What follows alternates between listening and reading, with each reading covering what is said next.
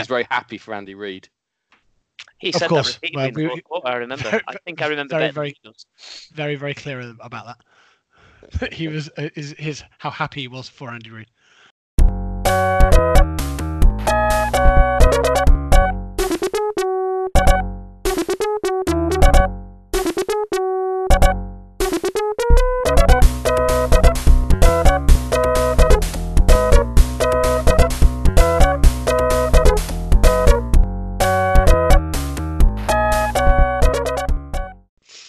Welcome back. You're listening to the Long Snapper podcast, and as promised, here is our extra professional, factual Super Bowl review show where we will break down the game quarter by quarter, minute by minute, play by play, and analyze everything, all the X's and O's.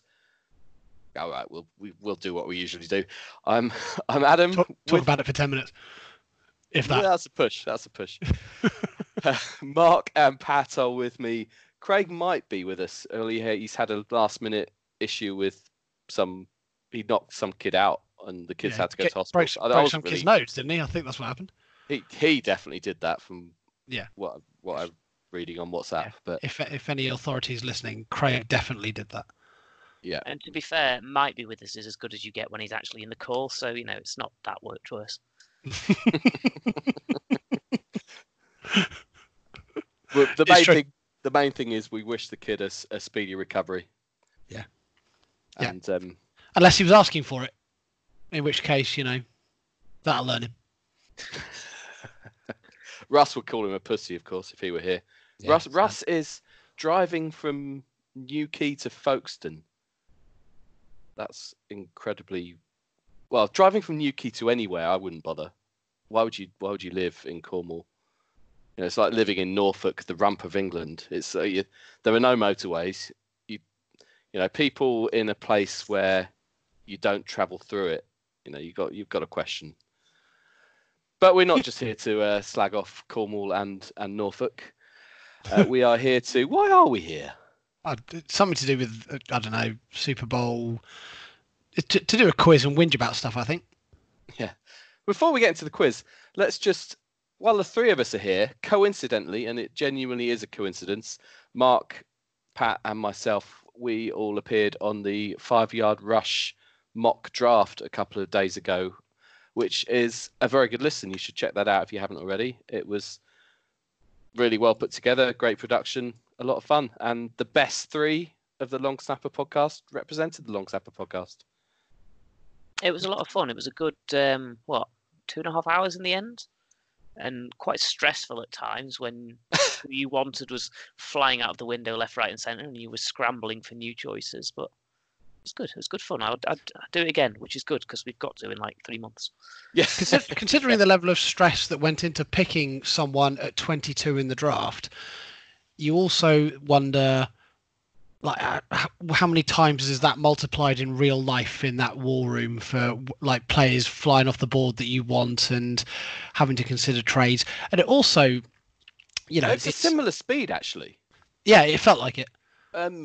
That's interesting. Like, you don't, considering how much more goes on in an actual draft war room, and like the phone calls, and they've got to speak to the players and make sure they're happy, and in some cases, teams have done that in advance, but potential trades that crop up at the last minute. I've no idea how it all comes together. I really enjoyed last year's draft when the team drafting first took every second they had available of their slot. And then came out and chose the guy everyone expected them to think. Because there was so much like, have they traded out? Have they changed their mind? Oh, no, they're just trolling us for the last 10 minutes. Brilliant. They just like seeing their logo up on the screen. Yep. That was funny. It also got 3 months, and you take the extra 10 minutes that you get. It's also like it's a weird situation because from a Bills point of view, I'm used to like us drafting earlier on in the draft, and you get to this point of the season, and the Bills are drafting 22 because we got to the playoffs, so clearly we're a little bit further down, and you have that moment. Yeah, you can talk. You kind of have that moment where you think, yeah, it was amazing. We got to the playoffs, but we still didn't win anything. And now it means that we're drafting at 22 rather than 10, where we would get that player that we desperately wanted.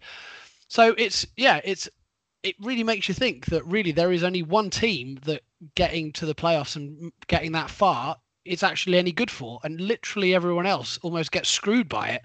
And that's why you have the parity in the NFL that you have, I guess, that those teams that do shit in theory end up getting better, except for the Bengals. Depending on how you draft, I guess, yeah.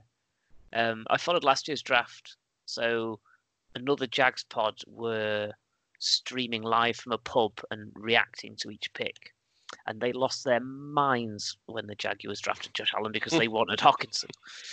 And the whole of the rest of this season has been them backtracking and going, yeah, actually, Josh Allen's quite good. He's probably better than Hockenson.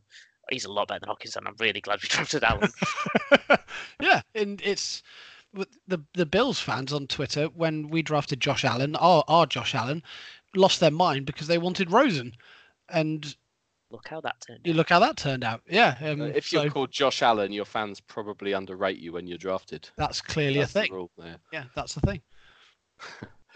Going back to what you're saying about it's Super Bowl or nothing, Mark, it just makes me realise that the three of us our teams have 0 Super Bowls between them. That's quite a depressing thought. Isn't it? But there you go. At least some of you have appearances. Yeah. It doesn't help, mate. Honestly, a few more in your case. It doesn't help. If anything, that makes it worse. Yeah, I bet Rich would say the same. Yeah, yeah. But as long as you're happy for Andy Reid, that's the main thing. He was. We all got together to watch the Super Bowl at Rich's place, and the three of us and Craig, Chris, and Rich. Yeah, Rich, in fact, it was his house. He was there. He was allowed eventually. to be there. Yeah. Although he wasn't the first there, which is a bit weird, but there you go. The first in his house, but not the first to get to Bristol. It was a great evening. And I think you missed Craig out, which is understandable. I didn't miss Craig, did I? No. Craig was there, eating avocados. He was there. I didn't miss Craig out, did I? I hope not. Not about to. I won't listen back to find out. Just say Craig randomly and then edit it into that bit. There you go. Again, not going to do that. Yeah. But Rich got drunk enough to say repeatedly how happy he was for Andy Reid, and I think he meant it. In fact, before we're going to have a quiz, but since we're talking about that, Rich, who isn't here, and you can hardly blame him, he's going to see a gig. Someone, I've forgotten who it was, someone that was a bit too mainstream for my tastes. I could plug his music podcast at this point, but I'm not going to. I might be wrong. It's called. There you go. That's more than I intended to do.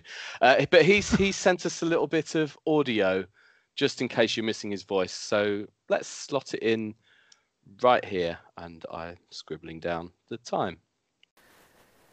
Evening, gents. Sorry I couldn't join you, but I have other plans for my evening. Much as I'd love to sit around wallowing in post-Super Bowl misery, I genuinely think that going to a gig is more fun. First off, I have to say, losing to the Chiefs is not the worst thing in the world. They are a great team, well-run organisation, and they fully deserve this, particularly Andy Reid, who I've got a lot of time and respect for. And Pat Mahomes is unreal. Let's face it, he is an incredible weapon on that offense, and I don't think anyone can argue with how good he was at the end of that fourth quarter. As far as the Niners are concerned, it's been an incredible season. Let's face it, no one expected us to be in the Super Bowl at the start of the year, and we spent most of the year being told that we hadn't played anyone yet. So I absolutely can't be sad about that. I think it's the nature of the loss that's the hardest thing to take, having a 10-point lead well into the fourth quarter and then not being able to just close it out is going to hurt a lot of people. But this one feels like it is more of a start to something good rather than a culmination of a period where we really needed to win something. There are a lot of free agents that should come back next season.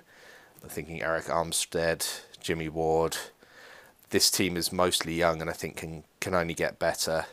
Jimmy's in his first season and I know a lot of people are putting it on him for the loss, and ultimately he did miss some throws that he should have made, but basically a season's worth of experience.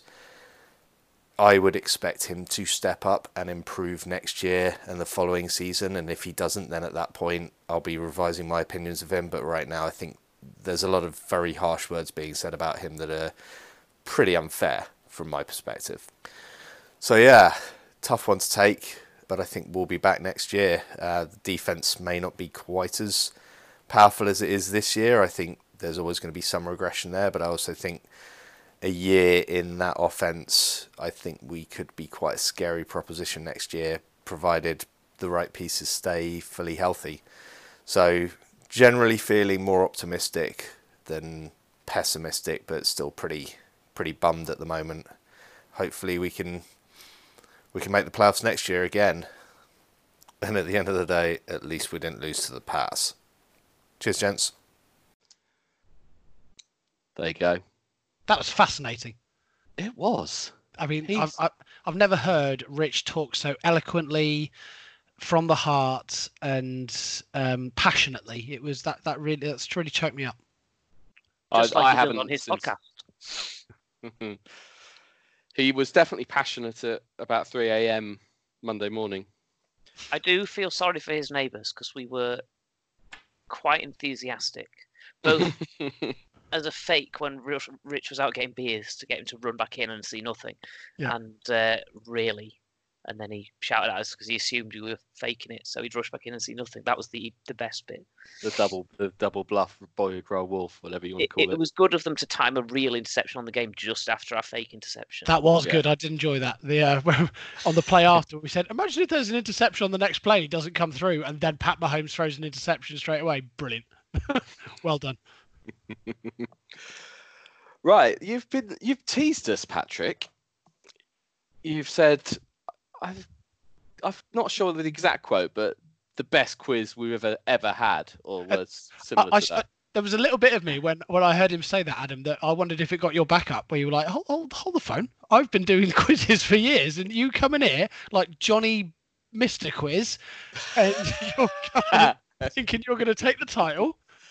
I think what I actually said was the best quiz I've ever written. That's not to say the best quiz that the podcast's ever had. I have listened to them all, so I could probably judge. But you can't judge your own work. You're not far enough away from it. It's dispassionate.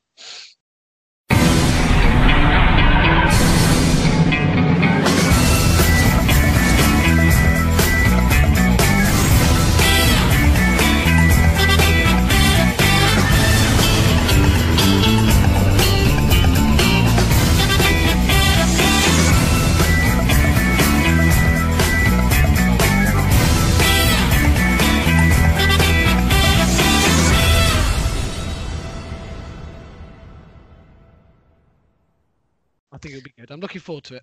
Yeah, it was set up with like 4 or 5 people in mind, and it's based on the regular season player statistics. It's based on the pointless format, so what I was going to do was knock a player out each round. Because we've only got 2 of you, we'll play the whole thing like it's the head-to-head, so we'll just give a point to the winner of each question, I think is probably the best way to play it. So basically you're saying because Russ and Craig and Rich are too much of a pussy to turn up, we're going straight to the final. Yeah, I suspect this is the head-to-head we'd have got anyway. But it seems likely, doesn't it? I think so. You just save them a bit of embarrassment. Yeah, that's fair enough. So we'll have an extended head-to-head. So my favourite kind of head-to-head. Yeah, that's the type of head everyone likes. So, question 1: you are naming for me wide receivers who had more than 1,000 yards in the regular season. And you will score points for each receiving touchdown they made. And remember that you're trying to score as few points as possible. So you want a receiver who's got over 1,000 yards and the fewest touchdowns you can. Good Lord. Good Lord. Adam will answer first. We're going to go alphabetically by first name, which I hate, but that's how the quiz works. Oh, what's the penalty for actually getting a wrong answer? If you pick a wide receiver who didn't receive over 1,000 yards, you score 100 points. Okay, so it's quite severe. Yeah. Right. So it's over 1,000 yards, but as few touchdowns as possible. Yes, exactly that. Okay. Okay. This is horrible. This is hard. It's really horrible. And Right. what we'll do is we'll take 2 answers from each of you and add them up. Although we'll go Adam, Mark, Adam in the first round. In Ooh, traditional snake. pointless fashion. Exactly. Okay. I'm going to start with Mike Evans. Mike That's Evans on the really list. cagey. Mike Evans scored 8 touchdowns last season, so you're on 8. Mark, pick 1. Ooh,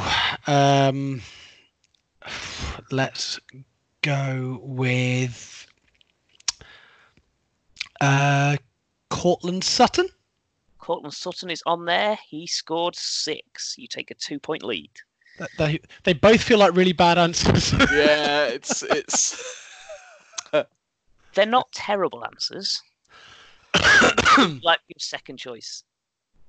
Is it me again? Yes, you again. Okay. I'm going to go with. I don't think he scored many touchdowns because it was really poor. But my question, I don't know whether he got over 1,000 yards. So I'm going to say OBJ. OBJ scored 4 touchdowns. Get in. You're on 10. That means Nice. Adam needs a 1,000-yard receiver with 2 touchdowns or less to take it into sudden Wow. death. See, That's nigh on impossible, surely. Well, I can tell you there are 25 acceptable answers, 2 of whom would take this to an extra answer. I don't even. I can't even get my head round like the way to go with this. A receiver that's had a good season but didn't score any touchdowns, basically. Oh. Tyler Lockett. Tyler Lockett. He had 8 touchdowns as well. You're consistent, Oh, Jesus. but you're second out of 2. I wouldn't have thought he Honestly, had anywhere Mark. near that many. I was more concerned he wouldn't have 1,000 yards. So the worst answer on the board was Kenny Golladay with 11 touchdowns. The Wow. 2 who only had 2 touchdowns. Do you want to have a go, Mark? Oh, I wouldn't have a clue. Wouldn't have a clue. Mike Williams and Robert Woods. Did Mike Williams get over 1,000 yards? Yes, Wow. I can look it up. 'cause See, I've got it on the screen. You don't remember them because he didn't score any touchdowns. Yeah. Yeah. He can't have had many over 1,000 yards. Wow. 1,001. Last one on the list. I forgot I'd That's reorganised amazing. it by alphabetical order, so I thought he was 6th on the list. All right. Question 2 is quarterbacks with a minimum of 20 passing touchdowns, and you're scoring points for the number of interceptions they conceded. We'll let Adam go first again because he was worst on the previous question. That can be Super Bowl draft style. So Minimum of how many? Sorry, minimum of 20 passing touchdowns. Yep.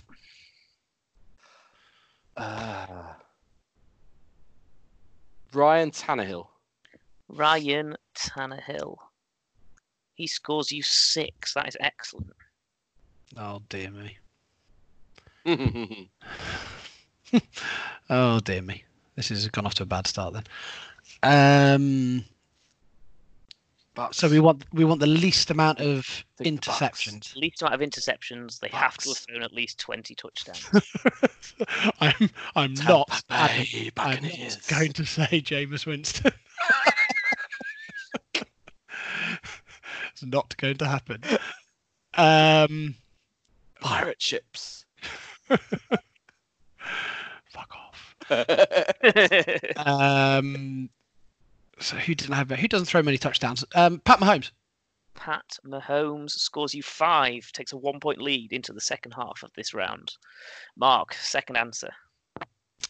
I will go with Russell Wilson. Russell Wilson also had 5.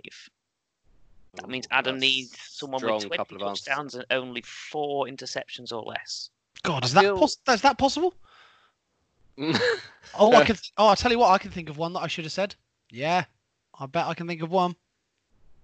This feels like there's more skill with this question than the wide receivers. I don't know why, but it does. Right. Ugh. Oh, I don't. No. I'm thinking New England Patriots for a second there, because Just He never didn't- think the New England Patriots. I know. I don't like to. No, I'm going there. Thomas Brady. Thomas Brady had 8.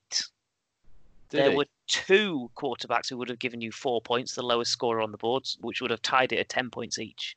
Who's your thought, Mark? I would have said Drew Brees. Yes, Drew Brees had 4. And the other one? Oh, no idea. Jackson? Aaron Rodgers. Did he? Really? And That you were right. surprises me. The worst answer on this board that was not a 100-pointer was Jameis Winston. With 30. 30. All right, 2-0 to Mark. Question 3 is offenses that achieved more than 350 yards per game, all-purpose yards, I should say, scoring points for the number of sacks allowed. See what? And Adam, you go first.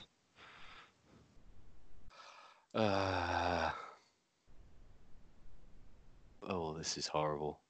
Who's? Well, okay. No, I'm going Kansas City Chiefs. Kansas City Chiefs scores you 25 points. Okay. Tell me what I'm looking for again, Pat. The offense must have had more than 350 yards per game, all purpose, last season.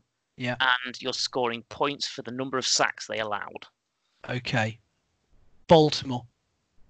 Ravens, 28. It's the first time he's been behind at half time. Can he Oof. come back? More than 350 yards a game.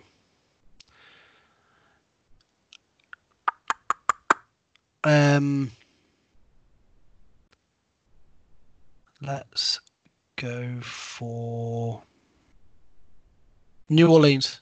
Saints scores you 25. That's a total of 53. Which means Adam needs 27 or less to take the point. This is tricky because you think QBs who are good at evading sacks probably does that mean they take more or less because they probably hold on to the ball for longer. It's like a Yeah. Am I again overthinking this? I'm going to go with the same answer I went in the last round. On You the can't go. basis Can't that go Chiefs again, mate. he doesn't hold on to the ball. New England Patriots. New England Patriots scores you 28, 53 points each. Ooh. So we're going to have one more Lockdown. answer from each of you. Lowest score takes it. Adam, third answer. Okay. Dallas Cowboys. Dallas Cowboys scores you 23. That's a good answer. So Mark. Did you like how I nearly said Dak Prescott instead of Dallas Cowboys by mistake, and then the first syllable meant I could just change it mid? I like the fact that your best answer was your third answer. If you just said it was second, you'd have won by now. Yeah.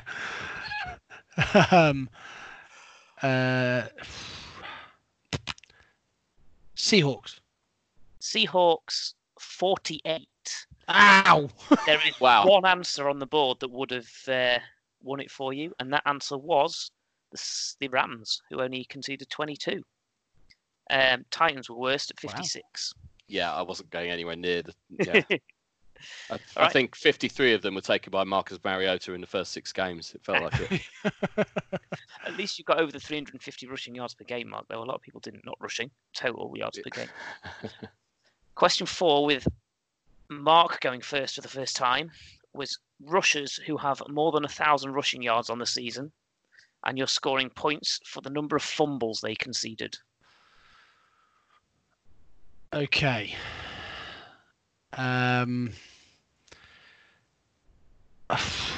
Let's go with Christian McCaffrey.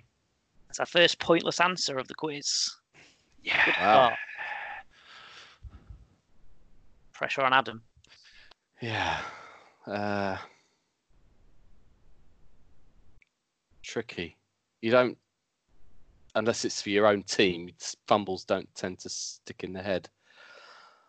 I am going to go with Dalvin Cook. Dalvin Cook fumbled twice. Uh, Second answer, Adam. Pressure's on now.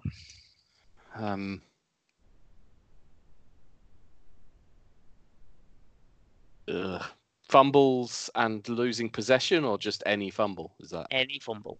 okay? That changes one of my possible answers there.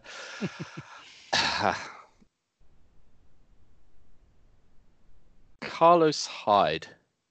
Carlos Hyde also had 2. You're on a total Okay. of 4. I'll take that.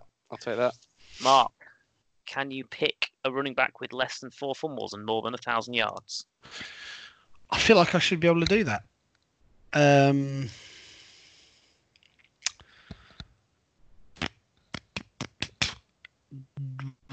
Let's go with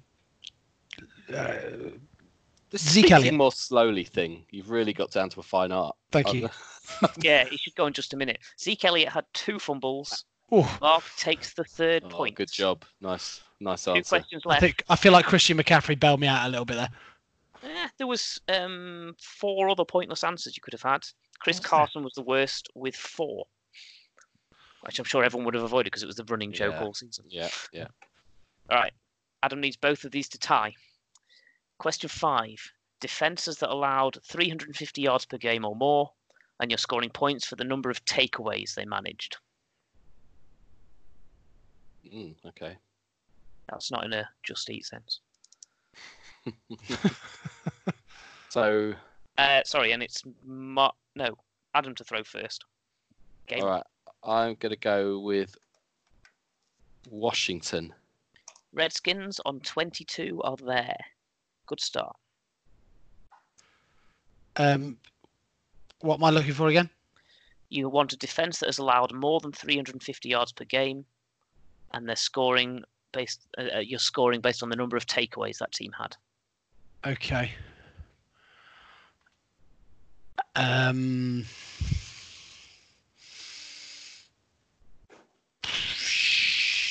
Giants.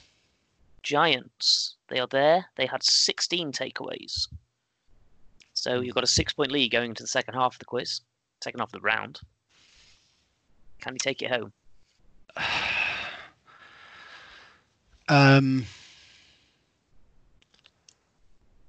I'll go with who was Falcons.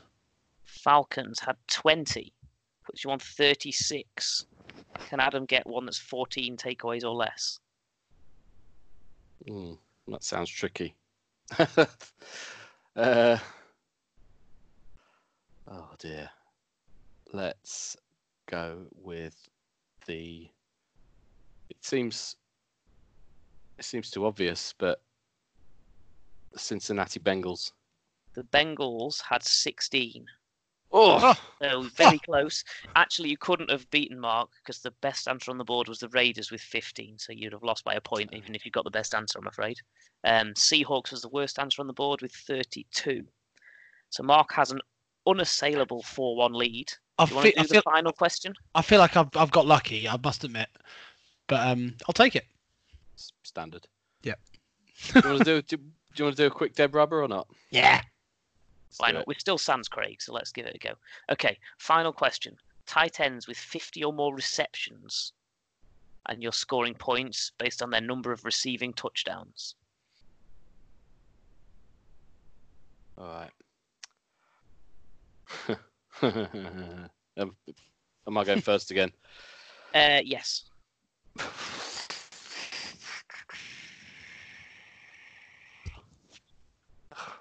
Oh, I don't know. Darren Waller. That's a Darren Waller is terrible there. effort. He has 3 touchdowns. That's fewer than I would have thought in the split second after I said it, actually. It's a very good effort. Mark, can you top that? Probably not. Kittle? George Kittle had 5. Is that it? Yep. Oh, yeah, well, it did feel like we bet on him every single week and he never came in. Yeah. You could say that for most of this list. to be Yeah, honest. true. Okay. That's a good point. Second guess, Mark. I feel like we probably should go for him because it obviously, it means something. And I've got a feeling he did quite well. So I'm going to say Mark Andrews. Mark Andrews had 10. Yeah, that's a fairly terrible answer, but I appreciate the spirit of it. So 15 points to beat. Adam, can you get a tight end who's caught more than 50 passes and less than 12 touchdowns? Let's go with Jared Cook, because Jared Cook has definitely screwed us. Yes. Would you believe that Jared Cook is the first wrong answer of the entire quiz? Oh, yes, I would. As you rightly pointed out, Adam. He screwed us over again. Yes, Mark Andrews was the worst answer on the board that wasn't wrong, with 10 touchdowns. The best answer on the board was Greg Olsen, who had only 2. Okay. Yeah. Nice little quiz. How many like that. catches? Jared Cook had how many receptions? 43, close, but no cigar. Yeah, unlucky, Jared. And 9 receiving touchdowns. So that's more than I would have thought. Yeah, so good. I'm glad you enjoyed that. Excellent. That was good. Good format. Some music, Mark. Yeah.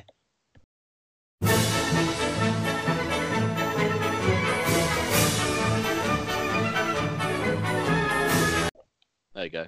Thanks. That was good. Right, we're what? Yeah, half hour in. I've lost track of time. We haven't mentioned the Super Bowl yet. Let's not do it quite yet, because Rich has. Oh yeah, he did. Good point. Yeah, we definitely listened to that, didn't we? Yeah, all of it. It was really good. On the basis that we're not going to talk about the Super Bowl for too long, because this is a Long Snapper podcast, I put a tweet out just to see if anybody would give us some talking points that were worth mentioning. And the responses probably sum up the podcast, all in all. Jack Humphrey. So the tweet, sorry, I should clarify. The tweet said, if you have any questions or discussion points about anything, send them our way. Mm-hmm.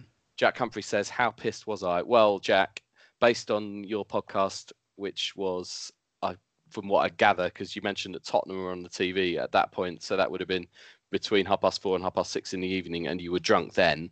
I can only imagine the addition of time and alcohol between that point and the Super Bowl, which would be, 6 or 7 hours. I'd say very would be my guess. And yet, strangely, the podcast was better than the normal ones. Yeah. The same may have been true about ours. It's very likely. Then we have Jamie Byram. Austin Eckler, that is all. I assume it means he wants us to talk about Austin Eckler. I mean, we could. I don't have much to say about Austin Eckler, other than the fact that, well, he nearly outperformed Melvin Gordon, but I don't think he did off the top of my head. I haven't researched this at all. He carried one of my fantasy teams for the first half of the season. I enjoyed that. I'd happily have him at the Jaguars.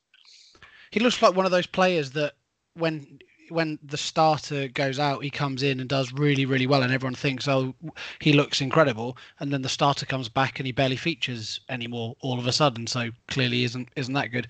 But you wonder if he would do better and would be a reasonably good, high productive back if Melvin Gordon did get traded somewhere. Or himself. I thought he looked decent. Yeah. He's a good multi-threat back with the receiving yards and the rushing yards. It's really, really helpful to have that 2 prongs to your game, like Derrick Henry has. Yeah. There's a lot of Bills fans who are after Melvin Gordon to come to Buffalo. Not so sure. Yeah. Is Singletary? Well, I don't know. He's the number one back going forward, is he not? Well, I think so. But as with most teams, you probably need a couple. Yeah. Yeah, you can't keep relying on Frank Gore forever. Sooner or later, he's got to retire.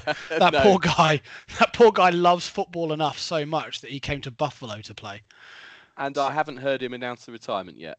No, I don't believe so. Eric Weddle has a bit of news. There you go. Yeah. Then we've got another couple of people. I don't know who this is. The Chinese Lensman at Chinese_Lensman on Twitter. No, it doesn't ring any bells. just says returning for his Twitter bio. I'm just going to read it out. Returning for a fourth time at Maulover Podcast. Hashtag autism acceptance. Good thing to accept. Yeah, absolutely. He asks, have you ever thrown a kettle over a pub? I don't think I have. I've thrown a welly full of beer over a wall set up for such a challenge. Welly full of beer? Yes, it was like a waste of beer. Well, the idea was to spill as little as you could during said wang of welly. Love a welly wang. Everyone loves a welly wang. That's what number about one. A wet welly wang? That was a wet welly wang. Yeah. So yeah, I've thrown a welly over a wall, but no, not a kettle over a pub. Is that something that people do? I think it's a reference to The Office, is it not? And that is. The pub quiz and David Brent. Does he throw a shoe over the pub? I don't even know if he does manage to do it with the laces and swinging it around. We did it on a train hop before now as well, and at the time I'd never watched The Office, so I didn't know it was a reference to anything. I just thought people were being ridiculous, which it's true for most of the events. It works either way, doesn't it? Good question. Then Matt Cullen responded to that with, "Have you ever shat in a kettle?" No. I mean that would be animalistic. No, why would you shit in a put unless feces there's another in a reference? kettle? Yeah, no, that doesn't sound pleasant at all. It sounds like you're mimicking the Draft's backroom staff. Sorry, the Browns backroom staff ruined that joke. Never mind. Good. Well done. Did you guys ever watch the movie Draft Day? Did you ever see that? With Kevin Costner? Yeah. No. Yeah. It was. Have you never seen it? It's so appalling. It's actually quite funny. It's worth watching. Only 2 or 3 years old, isn't it? Yeah. Yeah. No, I haven't seen it. My favourite bit is, and this doesn't spoil anything for you because it's right at the beginning, but my favourite bit, the setup is, I think, is it the Seahawks with the first pick of the draft? And it's the Seahawks with the first pick of the draft, I think. Or yes, and they'd just won this, like in real life they'd just won the Super Bowl, so it was kind of done, so it didn't piss anybody else off, making them be the shit team picking first. But there's a conversation that goes on between the head coach and the GM, like the night before the draft, and they're looking at each other going, so who are we going to pick with this first pick of the draft? Like, you haven't been planning it for 3 months, and like in real life you're sat there the night before going, now what are we going to do, chap? I don't know. I am stumped. Exactly what we were saying earlier about that. It's ridiculous, but it's so bad it's actually quite enjoyable. Just so you've got the most possible time you have to make the decision, you use that extra 10 minutes as well. Yeah, it's bonkers. There's been some Jags first rounds that do feel like that has sort of happened. Yeah, like the whole scout. Look at this touchdown that just guy hasn't happened. Yeah. Oh dear. Oh well. Good questions though. Yeah, exactly the standard questions I was looking for, if I'm honest. In fact, more than I expected, to be fair. Yeah, not bad. Shall we talk a little bit about the Super Bowl, because we did watch it, and that is sort of why we're here. Yeah. And we're not going to break it down, but each give us one takeaway or one overriding thought that you were left with. After 50 minutes, I thought my prediction and how I thought this is going to go has been exactly right, and the 49ers are going to take it. then the Chiefs just were the team that could stay brave for those vital last 10 minutes, and suddenly these two Chiefs pickers were looking smug on the sofa. I was sitting in the corner. It feels like for any team at the minute that is planning what to do for next year,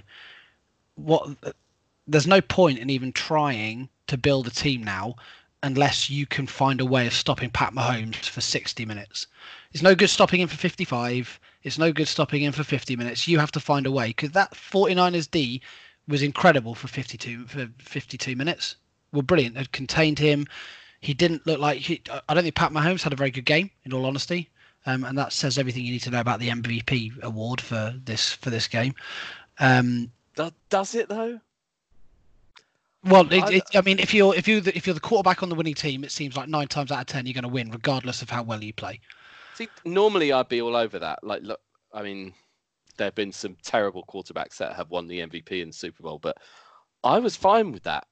I thought Damien Williams was far more deserving. I think Pat Mahomes, by his high standards, I thought he was poor on the day. But I think a large part of that was down to the way that the Niners played. But it's scary to think that in 3 games in the postseason, the Chiefs have been down by double digits and have ended up winning all of those games by double digits.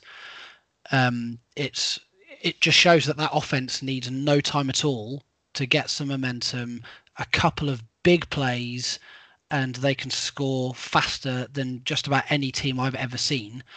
And the rest of the AFC should be terrified because they need to build a D to stop Pat Mahomes. It's like they left it later in each game in the playoffs. So the Texans game, they were later and weirdly sort of making it harder for themselves because they're playing better teams. But that Texans game, there was suddenly the comeback was second quarter, just hit them in the throat. Against the Titans, it was more probably around the third quarter, mainly just before half time with that long run for a touchdown from Mahomes. This game, like right at the end, when you think, and I thought it was done. Yeah, me too. The Texans and Titans games, no, not at all. But you felt, they're going to come back into it. But yeah, the Niners just looked like they had it under control. The second interception at 2010, you thought that's it. Yeah, and I think most people were like, we were sat in the room, and Craig went around the room asking who he thought was going to win it, and I think he was the only one who still thought the Chiefs would win at that stage. Having said that the 49ers would win before the game started. The whole way through. Having said the Chiefs would win the week before that. So, you throw enough darts. It's a fair point. Yeah, it's a fair point. Fuck you, Craig. Yeah. Hashtag Craig facts. Yeah. It's a combination of the 49ers defense tired out because they were under so much pressure every time the Chiefs attacked them. And partly the 49ers offense stopped being able to move the ball and give the defense time to rest. And, that 3 and out at the start of the fourth quarter really put the pressure on, and they couldn't handle that. Yeah. It was weird though. Like as soon as Kansas City had scored, so what was the deficit? 10 points. It was 2010, and then I think it was 2017, and at that point, straight away, like immediately, they were going to win. Like as certain as it seemed that the 49ers had it sewn up with a 10-point advantage, as soon as Kansas City scored, I thought, no, totally changed. Yeah, because you're then relying, all of a sudden, the Chiefs have got rolling on offense, and then you're relying on Jimmy G and the Niners on offense to put some drives together, and they weren't able to do it. Yeah, one little rant that I want to have, sort of on not Rich's behalf, but from a 49ers perspective, is the fact that yes, they had the game under control, seemingly. Of course, we know now that it wasn't because they didn't win the game, clearly. But the sequence before half time was that was a shambles. It's ridiculous. I said at the time, like the Chiefs had a 4th down and were punting to them, and with sort of 1 minute and 3/4 or so on the clock, and 49ers had 3 timeouts, and they didn't use one then, so 40 seconds came off. So they get the ball with 1 minute and 3 timeouts instead of 1:40 and 2 timeouts. So you think that says we have no intention of really trying to score. Then they ran it a couple of times. So they said, well, may as well have taken a knee, to be honest, and then took a shot. And had it not been for the OPI call against Kittle, they may have somehow got a field goal or a touchdown out of that wasn't remotely deserved. But they broke a big run before that, didn't they? Which all of a sudden let them think. Well, that made them think, we need to have a try, but yeah, it was. And even Carl Shanahan has said as much, that he was happy to go in at halftime 10-10. Which is not an attitude you can take against an offense as powerful as the Chiefs. Exactly. You've got to maximise every offensive. You're exactly right. To keep up. And considering his history in calling plays in Super Bowls, where after the 28-3 game that everyone remembers and everyone's talking about again because it's the same bloke involved, where he came out of that game saying that there are plays that he wished that he was more aggressive and that he wished he could have back because he didn't really go for it as he wishes he'd had. And I feel like it came down to it in the big game again, and he's just done exactly the same thing in those same spots. Admittedly, it's half time, so it's not, there's still a long way to go. But I feel like in the second half, there was still some play calling that didn't seem to be ballsy enough when, you're going away from what they'd done to get them there. And it allowed the door open for the Chiefs offense, and they kicked it in and ran with it. It's the shadow it casts, isn't it? Because you're basically saying, I don't trust you with 1 minute and 40 seconds to go down the field and get into field goal range to score a touchdown. I think you're going to rush it, concede a turnover, and maybe concede us points. So we're going to be cautious, keep the ball, and make sure we don't concede any points. Yeah, and that was what he said, wasn't it? To be like that. That he didn't want to give Pat Mahomes the ball back, which is bonkers. Even if you think Jimmy G's not having the best game, and maybe you could argue he wasn't, but you still can't play like that against the Chiefs. No. No matter what you think about your quarterback's capabilities, this is your shot in the Super Bowl, and you know what you're up against. You know what Mahomes can do. You've got to at least, maybe that doesn't work and they don't score a touchdown. Maybe it backfires, but you've got to give it a shot because you don't take every opportunity to score. Then Kansas City will do what they did. And even the GM was on the sideline calling for a timeout that then didn't obviously come, and the owners thought there was going to be a timeout, and you just think, yeah, I think he played it too conservatively. Considering what happened and that they were one questionable but correct offensive pass interference call away from being almost in field goal range, you think you give yourself 1 minute and 40 seconds, you've got every chance. I mean, I think that probably was OPI for what it's worth. Yeah, but I agree with you.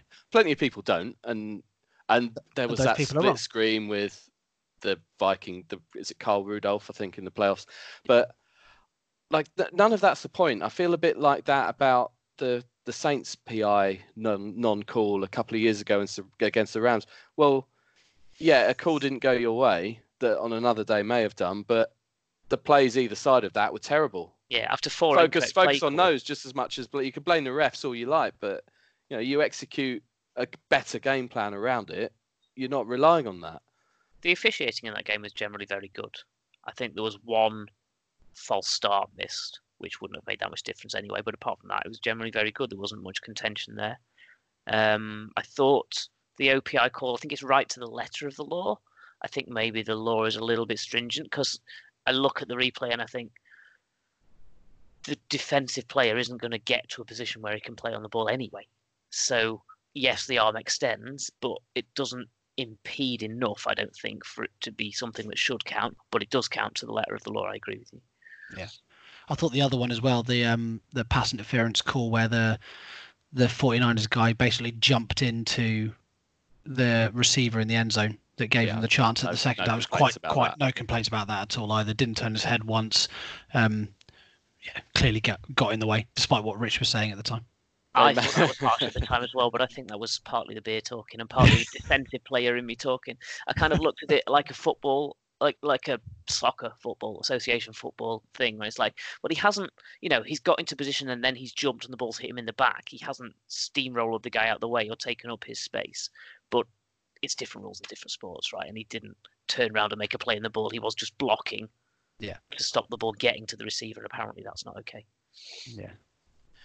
There was one issue that a few people have raised at the play clock, and I think it was at the 4th and 10 play right at the end, last chance for the Niners, and maybe I'll get the sequence slightly wrong, but the play clock went to 0, and the play was allowed to continue, and then the play broke down I don't think Jimmy G was sacked, but didn't get a pass away properly, and that was a turnover on downs. The fact that it's the 49ers arguing that it should have been delay of game. Well, yeah, that would have been 4th and 15 then. Yeah, You're really clutching at straws there, I think. Yeah, and it was so borderline. The snap was starting as the thing ticked to 0, so it was just slightly after it ticked to 0. But it's not, it's a blink of an eye. It's borderline. Like, it looks obvious on a slow mo, but full speed when you're trying to watch a snap and a clock. I do feel like with that, it's a bit like the no ball in cricket. Like how are we in 2020 and we're still relying on a manual check for that to be called? Yeah. And they get missed. No balls get missed, and you think there must be a better way in this day and age. But here we are. I feel like the game. Sorry, carry on, mate. I was going to say in cricket it's almost worse because it feels like umpires have stopped calling them because they can check it later. But that means the bowler doesn't know until the wicket-taking ball when it's checked that he's been overstepping for the last however long. So it costs the bowling team wickets because they weren't corrected earlier on. They manage it in ODIs. Anyway, this is for the long leg pod, which we should do again one day. The off season, we've got more time. I felt like for the game overall, we kind of got almost. The question was, were we going to see the stellar Niners D or the stellar Chiefs offense? And I feel like we ended up seeing both. And it was just which was going to be the one that was kind of was doing it at the end, and it was for 52 minutes. It was the Niners on top, but they didn't manage it for 60 minutes, and that was all. They only took those 8. Chiefs held their nerve, and that's what saw it over the line. It was a great game for the neutral, not so much for Rich. I think from it was one of those weird games normally because I think mainly because it's the Patriots in the Super Bowl, but normally you go into a Super Bowl really, really rooting for one team over the other. And this was a game where I wasn't. Genuinely, I didn't really care who won the game. It was just I wanted a good game, and I feel like we got that, especially in comparison to the Rams-Patriots game last year. But I was genuinely happy for the Chiefs and the Chiefs fans, because from someone who's like, and there's a few people around here who don't support teams that have been overly successful for long periods of time, but for them to wait the amount of time that they have just to get back to the Super Bowl and then to win, it must be amazing for that fan base. So yeah, I'm happy for them, and obviously very happy for Andy Reid, because I think that has cemented his legacy as one of the greatest coaches that there's ever been in the game. Absolutely. What did he say he was going to do to celebrate? He was going to have extra cheese on his cheeseburger. Yeah, brilliant. And he came out the following day and said, "I didn't sleep with the trophy last night. I slept with my trophy wife." Oh, that was brilliant. Whoa. But he's all the podcast. all the stuff, all those images of just a guy who's been a fantastic coach for so many years in the NFL. So Eagles fans, he didn't do it for you, but you had your Super Bowl a couple of years ago. But it just a guy who you couldn't help but feel happy for, and just the pure joy on his face. Yeah, it was nice. And conversely, it was really, really difficult to watch the Kyle Shanahan interview, because there was a guy who was fighting some demons, I think, and was properly emotional and trying to keep it all together. But it was almost like he was thinking to himself, I've managed to oversee a team that's got to this point and blown a lead again, and this was very different though. That narrative. It was completely. I'm bored of that narrative already because it's. But it's happened, hasn't it? Those questions are being asked, and he knew that was going to happen, and I feel bad for him because he's clearly a really, really talented coach, and you hope it doesn't follow him around for too long. But fans are also arseholes, so the likelihood is it will for a while.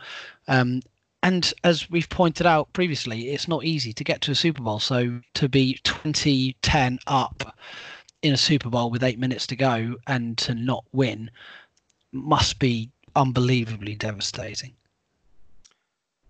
Yeah. It's. I was trying to explain to my son the concept of like he's only 7. He doesn't watch an awful lot of American football, but they explain to him the concept that this is it. Everything is on this game. There's not another league fixture that you can go and play. You can't just settle for the FA Cup instead. This game is everything, and you can only imagine how that feels to have got all that way and then to lose it in those circumstances. It's very different to most other sports at this side of the pond in that respect. Like you're a football fan, you've got, if you're a Man United fan, Pat, it's probably different following Stevenage or Sheffield Wednesday or a team lower down, but you've got different trophies that are on offer, and even in other competitions sports that keep you interest. Even in other sports that side of the Atlantic, it's on the whole a best of 7 game series, whereas in the NFL, this is it. You don't get the chance to recover. And for 31 teams every season, it's disappointment. I mean, it's very easy to look at it and say, yes, you should be happier to be in the Super Bowl or be in the championship game or be in the playoffs than finishing 3-13. Yeah. But you finish 3-13, the hope doesn't kill you at the same time. Yeah. And you end up with a good draft pick. So it almost, because I'd much rather be drafting 4 or 5 than 22. But then you get to reflect on the joy of that season. But it's a real quandary at this time of the year. It feels wrong to say that you should be happier with that, but logically, if it's Super Bowl, a Super Bowl win is the only thing that is good enough, then that's the way it is. I mean, I don't think it is. I think I'm happier now coming off the back of an AFC Championship defeat than I would have been to be picking high up, because you can be proud of a team and you've sort of bonded with that team emotionally, rather than players that you can't wait to see the back of. You feel better about. Well, yeah, that's true. The team that you follow, but there you go. Yeah. We've jumped around on this podcast, as is our want. As is our want. Craig, I don't think is joining us now. Pat has. Yeah, I don't know where Pat's gone. Technical issues. He's just disappeared. So it's become very much a one-on-one hoops game in the backyard between me and you, Adam. Yeah. Well, nice. Should we finish with any other business? If you have any, I don't know. You might not. Well, the only thing that's been annoying me recently is for some reason, the youth at the minute seem to prefer the youth. And by that I mean like 6, 7, 8, 9-year-olds. They've got this thing about watching other people on YouTube playing the games that they like playing themselves. So my son really likes playing Minecraft, and he's really into watching other people on YouTube playing Minecraft, and that's fair enough. It wasn't something that existed when I were a lad.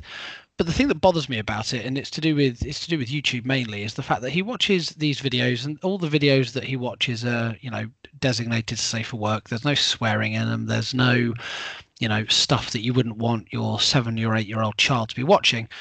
But YouTube, for some reason, in their infinite wisdom, think it's perfectly acceptable to stick ads in these videos that are for 15 rated movies. There's horror films that get advertised in these movies, and I don't know what the algorithm is that gets used to decide against what video a certain advert appears, but it feels completely wrong that a video that is designed for a young person to watch it is littered with ads that are completely inappropriate for someone of his age, and it hacks me off, especially considering he watches YouTube usually through our Skybox, so there's no option for something like the kids version of YouTube or something like that removes all these adverts. But the fact that they're there and YouTube hasn't found a way of making them more appropriate, as an example, watching one of these adverts, and an advert for the new, whatever her name is, Batman, that girl. I'm Batman. the baddie girl, Joker's girlfriend from Batman. I can't remember her name. The name escapes me. And the hot blonde Australian actress plays her. And a trailer for that movie was in it. Catwoman. It's Oh, Margot Harley Robbie. Quinn, isn't it? Harley Quinn.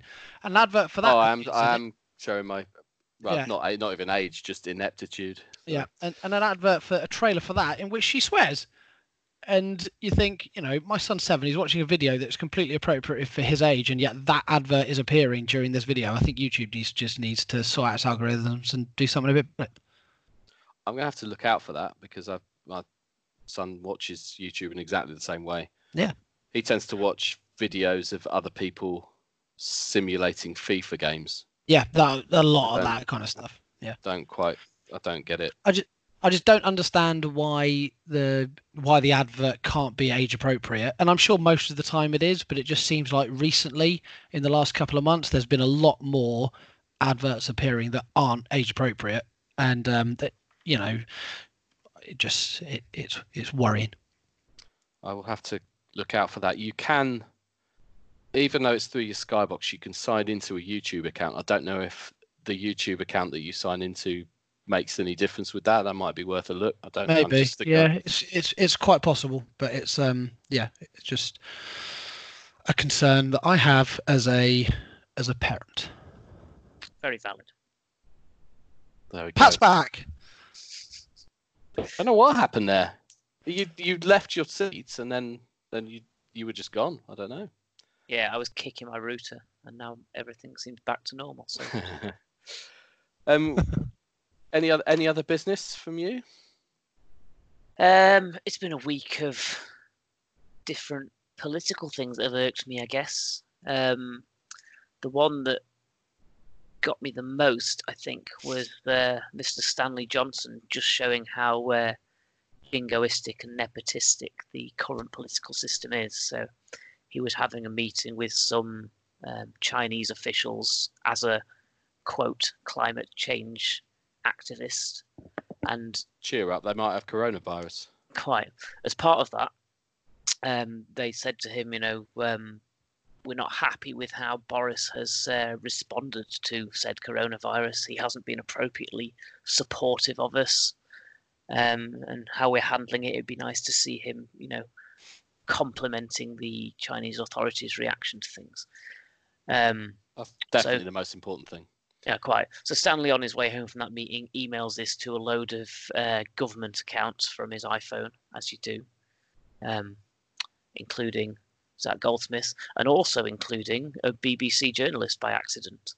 And there was about 2 hours worth of email conversations to this group email chain, copying in the BBC by accident, which are slowly coming out in the wild over the last few times. It's just... Congratulations to him. It's indicative of the farce that our political system's in currently, and it's worrying times. Because the BBC journalist has the same first name as somebody that he's trying to email, probably. It'll be literally that simple. Part of me wondered whether it was a deliberate, sneaky leak on his part, but having seen him on Celebrity... No, it's incompetence, most surely. likely just ineptness, yes.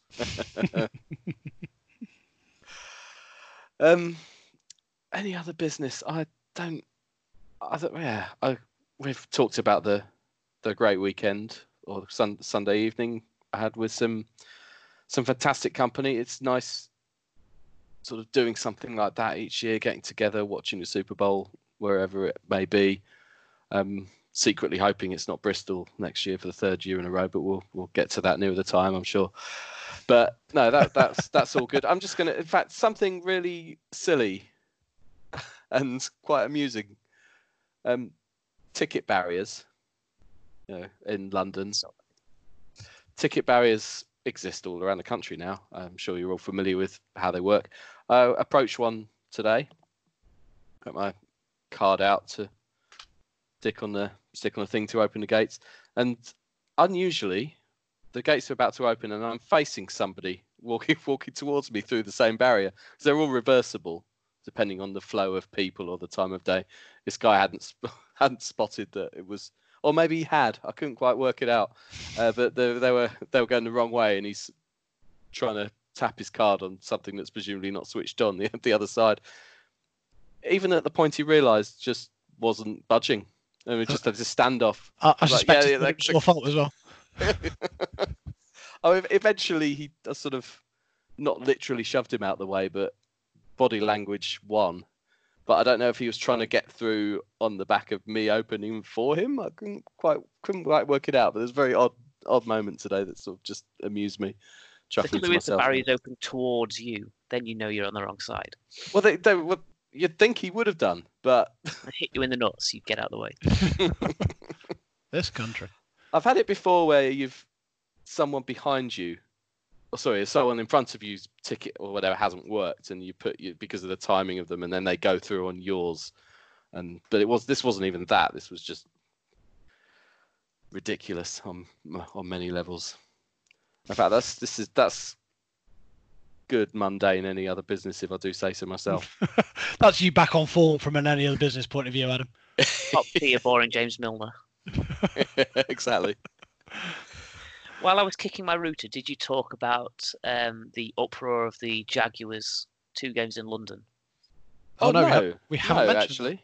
No, because I wouldn't normally bring up the Jaguars. It's a faux pas to talk about your own team, isn't it? But in this case, it's NFL UK, isn't it? And my take on it is, I think the Jags fans have given up enough home games, frankly, and 2 is too many. 1 is a treat. Unless it's how the Texans game went down last year, in which case I can take it or leave it. But is 1 not too many? Yeah. Well, they're saying we've got 37.5% of our home games in our city. They've taken away an extra 15-ish% based on what we had last year. They've offered us a 5% season ticket reduction, which is a piss take. So I can understand why they're upset. A part of me thinks, well, they should turn up to their home games in bigger numbers. But then another part of me kind of feels for the people that actually do turn up. Yeah, it's not the fans that aren't turning up that are complaining about the extra game. Yeah, okay, yeah. Because they're not the ones who are going to be active anyway. Do you think that this is just another step towards them trying to bring the Jags over to London permanently? I mean, it seems the obvious direction of trend, doesn't it? It's looking at, can you do... Especially considering the owner and his links to the city... 2 games in a row, so they'll be based over here for a number of weeks. It seems to be that this is what they want to see, what the logical step is, if that's possible. Yeah, it looks like it. I don't want to see it, but it does look like it. How would you react to it? Because it seems like, even you would think that as a Jags fan, if it's going to work for anybody, it would work for you. But you've never been that convinced with it. I don't want to see a city robbed of their team. That's what it boils down to. Yeah. You grow up with that not happening in all of the sports that you follow, and it seems really alien. And I grew up with them as something I followed on CFAX, and then it became something I followed on radio and something I followed online and something I've now had the privilege to go and see live twice. But I don't want to see a whole city deprived of that just so that I can have it more. But I guess if Shad Khan decides that he wants to leave Jacksonville, then better London than, Memphis. Yeah, well, that's fair. If it does move, then yeah, why not move close to me? But I don't. Because you're the most important, Pat, to be honest. Well, I think a couple of things that I always think. I mean, we've discussed this before on this podcast, but like the entitlement of some UK fans, but it just seems to bring out some strange reaction. But on the one hand, I don't know why we're in this, and this is partly NFL UK, but I guess it's the natural way of doing things. Is something gets confirmed, they announce it, and it's well, you could save all of this up till April when the schedule comes out and just say here are 4 games in London, and it all comes out at once. Oh, the Jags are going to host 2, but we always get these bits and pieces at a time. So I don't know if it's like a ploy to keep the interest up. I don't really get that. It's exactly that, isn't it? It's a way to keep people talking about the NFL now that the Super Bowl's finished.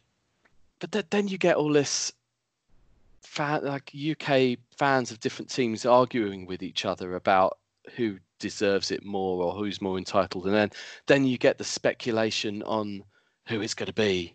Yeah. And as a Titans fan, you get drawn into the Titans fans are discussing this because it looks like one of the Jags games is going to be a divisional game. Oh, so it's oh, it was the Texans last year, so it might be us this time. Like nobody knows anything, and then you get NFL in London do this, and it's quite clever from them. They're the guys that used to be at the Hippodrome and are now elsewhere. But so they have this like schedule of dates and games and they're just purely guessing. And you read their article, if you click through on the link, and it says, yeah, we don't know. This is what it might be. But they've got this like shiny picture of like a schedule of London games to make people, and then everyone's screen grabbing that and sharing it. So that it's like the games have been linked. No, they haven't. So NFL in London are now getting a load of click through on this, and also it's their graphic that's suddenly being shared. But it's and I think one of those games is the Steelers at the Bills, which got fans of those teams talking, and yet the game in the regular season is the Bills at the Steelers. Oh, really? So they haven't even got that right. Oh, amazing. And I know full well the Jags 2 are going to be the 2 at Wembley, not one of the ones that I'm still going to call it White Hart Lane, because it feels like that's what it should be. Yeah. Which is disappointing. I'd quite like the White Hart Lane experience. It's a good experience. Yeah. You go. There'll be other games there. Go. Yeah. Anyway. Oh, I'm not sure I'd recommend that. It's a fair point. Bear in mind, I'm used to the Lamex. It's probably a step up from that. Yes, I've been to the Lamex. I can confirm it's a step up from that. Although I haven't been to the Lamex since the new North Stand's been built, so maybe that pushes it past the new Tottenham Stadium. Oh, but do you know what? Actually, I have got a free ticket for the North Stand on the 25th of February. If you want to join me for that. Racking my brains to think of what possible plans I might have. No, joking aside, it's long overdue, and we've said that for a while. That I'm going to come along to watch a game with you and Mr. Kett if he's about. Although I suspect you don't watch it together. I think. Oh, okay. Do you reckon that's what they used to? Do you reckon that was the advertising slogan for the new Tottenham Stadium when they opened it up? It was like, the new Tottenham Stadium, it's slightly better than the Lamex. I suspect it was. It's not as sticky as it used to be, based on my one Tottenham experience and the FA Cup. That is almost certainly true. Right, there we go. That was a nice little rambling podcast. Sounds about right for us. Who knows when we'll be back? It's the off season now. Yeah, well, I'm not going to commit to anything. Who am I kidding? But we should do some stuff. All the things that we say, that's an off season topic of conversation. And we'll forget what they all are. But I think last year did we do 2 podcasts the entire off season? Let's beat that. One was recorded and then never got out. Yeah. We did the big quiz, which was good. Yeah. Maybe let's do something like that again. Yeah, we'll do. Well, let's find. Can you think of any other good podcasts out there? Well, let's have a think about it. Yeah. Let's have a think. But in the meantime. Yeah, we're not going to be back next week. I'll say that much. No. And I'll keep promising.